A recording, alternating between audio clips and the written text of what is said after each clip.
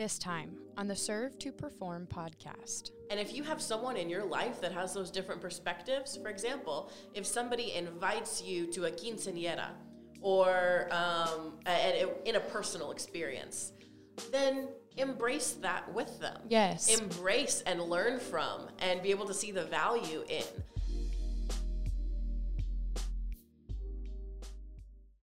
Welcome back to the Serve to Perform podcast. I am your host, Delaney Osborne, and today we're joined with Miss Samantha Arroyos. Thank you for joining us. Yeah. So we're going to talk about acculturation versus assimilation today. So let's go ahead and dive right into it. Tell us a little bit about your role and then what you do with Serve to Perform, and then we'll go into acculturation versus assimilation. Sure thing. So my name's Samantha Arroyos. I'm a partner with Serve to Perform, been with the firm almost 9 years now. Gosh, that's crazy. But I work within many of our practices, many of our transformation adoption practices, mentorship practices, diversity and inclusion practices. But diversity and inclusion definitely has a place in my heart, being that that's one of my passions. But I like to say that the root of my passion is acculturation, because it's not just one of my passions in the professional field, but in my life. Acculturation is something that I like to talk about and continually reflect on in my life overall, my travel, my friendships, my relationships, really everything. Acculturation is a deep-rooted faith piece for me. It's something that I believe in wholeheartedly. Yeah. So let's talk a little bit about acculturation and assimilation. So let's define both of those terms and then just kind of bare basic dive into it, and then we'll get into the rest of the questions. Yeah, sure thing. So assimilation is the term that most people have more experience with throughout their life. It's something that we learn as a definition in our history classes when we were a kid and when assimilation happened throughout the country. And assimilation is I want to say it's not a poor practice. It started the conversation. But I think that the way that we have been able to be open with one another is how we've been able to reach the value of acculturation over assimilation.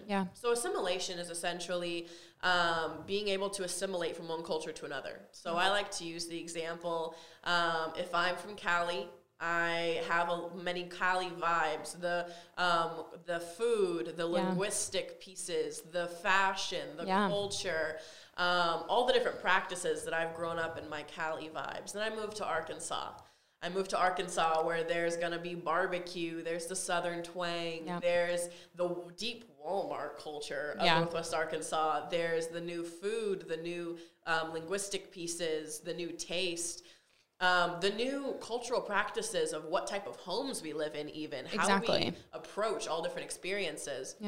Assimilation is if I were to move from Cali to Arkansas, release my Cali culture and fully embrace my Arkansas culture. I would assimilate to that new culture.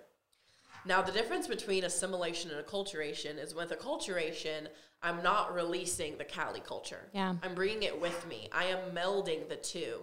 It is like with me being Latina, but also an American grown up in Arkansas, I have my 4th of July barbecue with my family where we have our bean and cheese burritos, we have our reggaeton music playing in the background. I can hear my family speaking Spanish throughout the get-together, but we're also shooting off fireworks, talking about our American culture, cheering on the hog game that's happening, wearing our red, white, and blue. So I'm able to acculturate. I'm able to bring both of my cultures together and not only be able to embrace both of those within me, but also be able to share those practices with my friends and family. So, for example, was in college able to get very close with many of my friends that are Bolivian foreign exchange students and Panamanian foreign exchange students. And I was able to learn from their practices while they were able to learn from mine. And I was able to embrace their culture and they embraced mine. We learned our different cultures, our different experiences, our different traditions, and really we're not only be able to grow and celebrate together, but really able to appreciate one another in a whole different way. For sure. Which is, the awesome part, right? The diversity and the saying, hey, I want to learn more about your culture and just how cool everything that you grew up doing is. Because even if me and you had the conversation, right? Me being a white woman, I would say, 4th of July was filled with hamburgers and hot dogs and fireworks and popsicles and, you know, and all of this other stuff. And you say the burritos and the, you know, and that's what's awesome. And the same thing with, I know it's kind of a cool experience because when we were growing up, I have been to your family's home and get-togethers, and I remember I have this very vivid memory of being with your mom with the pizza bagel bites. Yes. And loving those so much. Yes. And then I remember you coming over to our family when we had tres leches cake at our birthdays. Oh my gosh. Yeah. And my mom singing, and so we were able to experience each other's cultures growing up. And not only experience those, but see the value in our differences. Yeah. And not only say, you know, I'm not going to be upset at you for your differences. Yeah.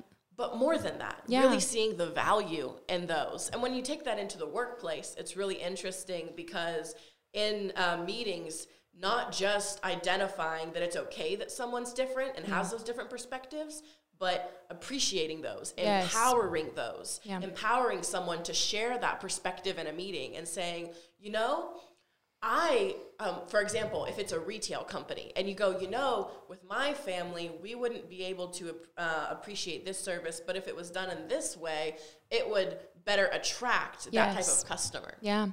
Being able to talk on those different fronts, bring those perspectives to the table. Yeah, exactly. And you know, that's so crazy because something that was so normal to my childhood being bagel bites, I would think not even twice about it, right? That was a treat when we came to your house. Yeah. It was so cool. And vice versa with the tres leches cake, right? Mm-hmm. Like I would have never had that unless it was provided by y'all's culture and y'all's family. And that's what's just so unique. And that is what is so cool, right? And so diving a little bit more into assimilation, how can we avoid assimilation in a certain gender or race, or how can we avoid it at all costs? I would say that it's going back to the mindset and being able to identify that there is value in our different perspectives. Yeah. I would say as an individual who has the different perspectives inside of them, being able to identify and being okay with who you are. Yeah. Not trying overly to say, you know, I have these different cultures, so I have to push both of them forward. But really sharing who you truly are. Yes. And being open with that. And if you have someone in your life that has those different perspectives, for example, if somebody invites you to a quinceañera, or in a personal experience, then embrace that with them. Yes. Embrace and learn from and be able to see the value in. Or if it's a professional experience and someone says, you know, I think maybe we could celebrate Dia de los Muertos, or we could celebrate Hispanic Heritage Month, or the different cultural holidays and months, and really be able to see value in those. I would say as a leader as well as an individual, there's lots of different things we can do to empower ourselves and empower our team members. Yes, which is, you know, the basis of this topic, right? Being able to say, hey, I love where you come from. Let's learn more, right? And justifying that, right? And not saying, oh, well, my situation's better or my situation's way worse, or, you know, being confident in being uniquely you. And being confident in your culture and who you are is a huge part of this topic as well. For sure. So how do you think this relates to unconscious biases? I'm glad that you asked that. I think that in order to fully have the mindset of acculturation, you need to be aware of your biases. Yes. Which that sounds difficult because they are unconscious. Yeah.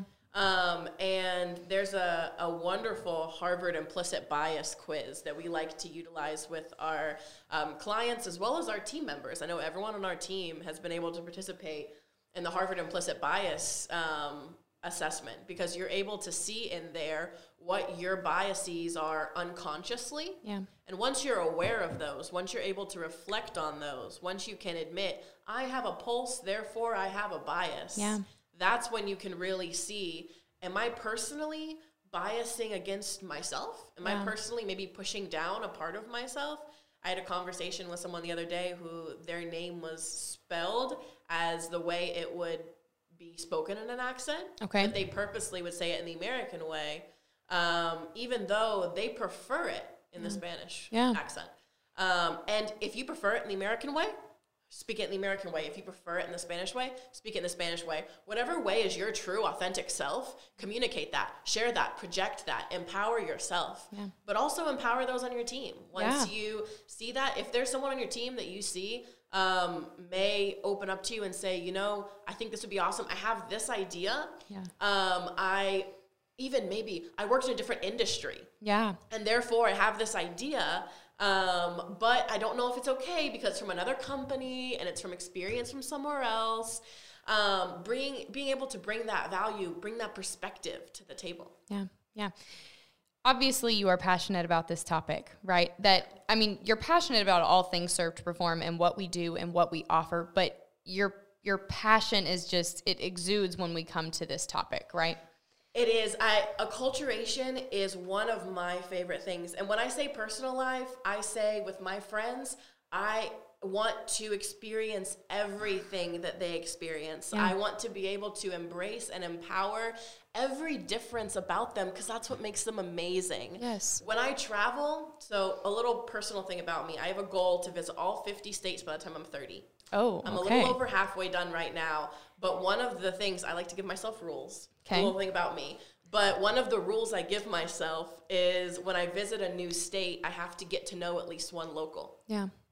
And which is the way you truly learn. It is. And I love to go to the unknown places, go to a local boutique, get to know a shop girl or shop guy, get to know their story, what they love about that place, how somebody who grew up in a different town, in a different area with different experiences, a different background, how we have things in common, we have things that are different, but we can see the value in one another. And I love every state I've been to, getting to know that new person.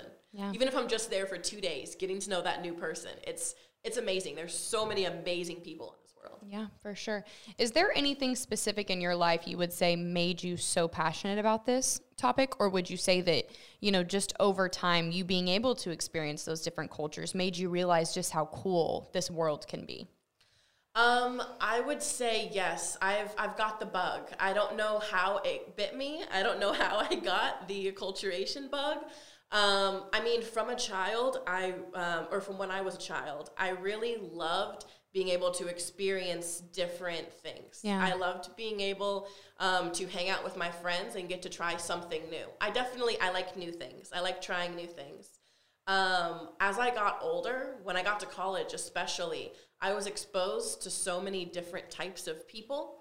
And I started traveling and getting to know different types of people. And when I say travel, I say road trip with sandwiches in the car. But, when I started to get to travel, I studied abroad. I got to know kids at the college church. I got to know kids in my classes, got to know my professors, joined registered student organizations with different types of people.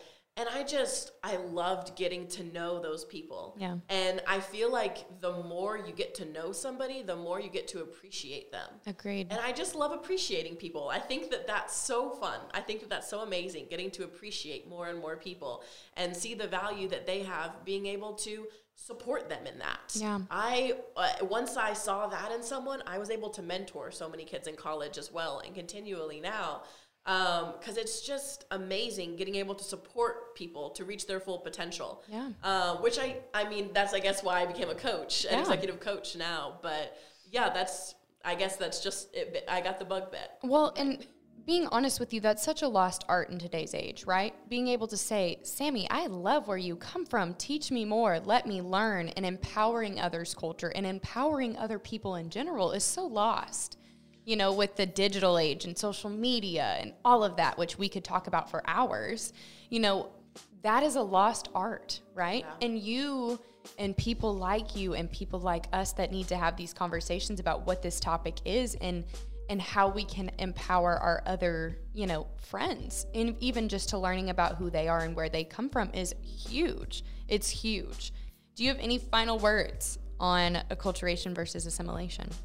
I would just say, I know that I have made some personal videos on acculturation before because it's a topic I'm really passionate about. If anybody has any questions, I've offered this before. DM me, reach out to me on any of my social media platforms. I will sit down for coffee with anybody and talk about this and talk about and mentor and just be friends and talk about these topics. So I would say if anyone needs anything to DM me, look me up. I'm out there and I would love to continue the conversation. Yes. Thank you for being who you are and being as open and bubbly and passionate about this topic as you are. It is truly people like you, the reason that this is even talked about in the first place. And so we appreciate your insight, we appreciate your time, and we appreciate all you do for us here at Serve to Perform. Thank you so much, Delaney. Next time on the Serve to Perform podcast. Being trusted advisors. And so when COVID hit, people turned to us and said, we need help. And what do we do? What do we do? Yeah. And so we were there. And I think that really shows our company's culture, just showing through a bit to where it's almost a success story. And so with the website and all of our brand goals and needs that have come out of it, it's just another step towards the right direction. Yeah.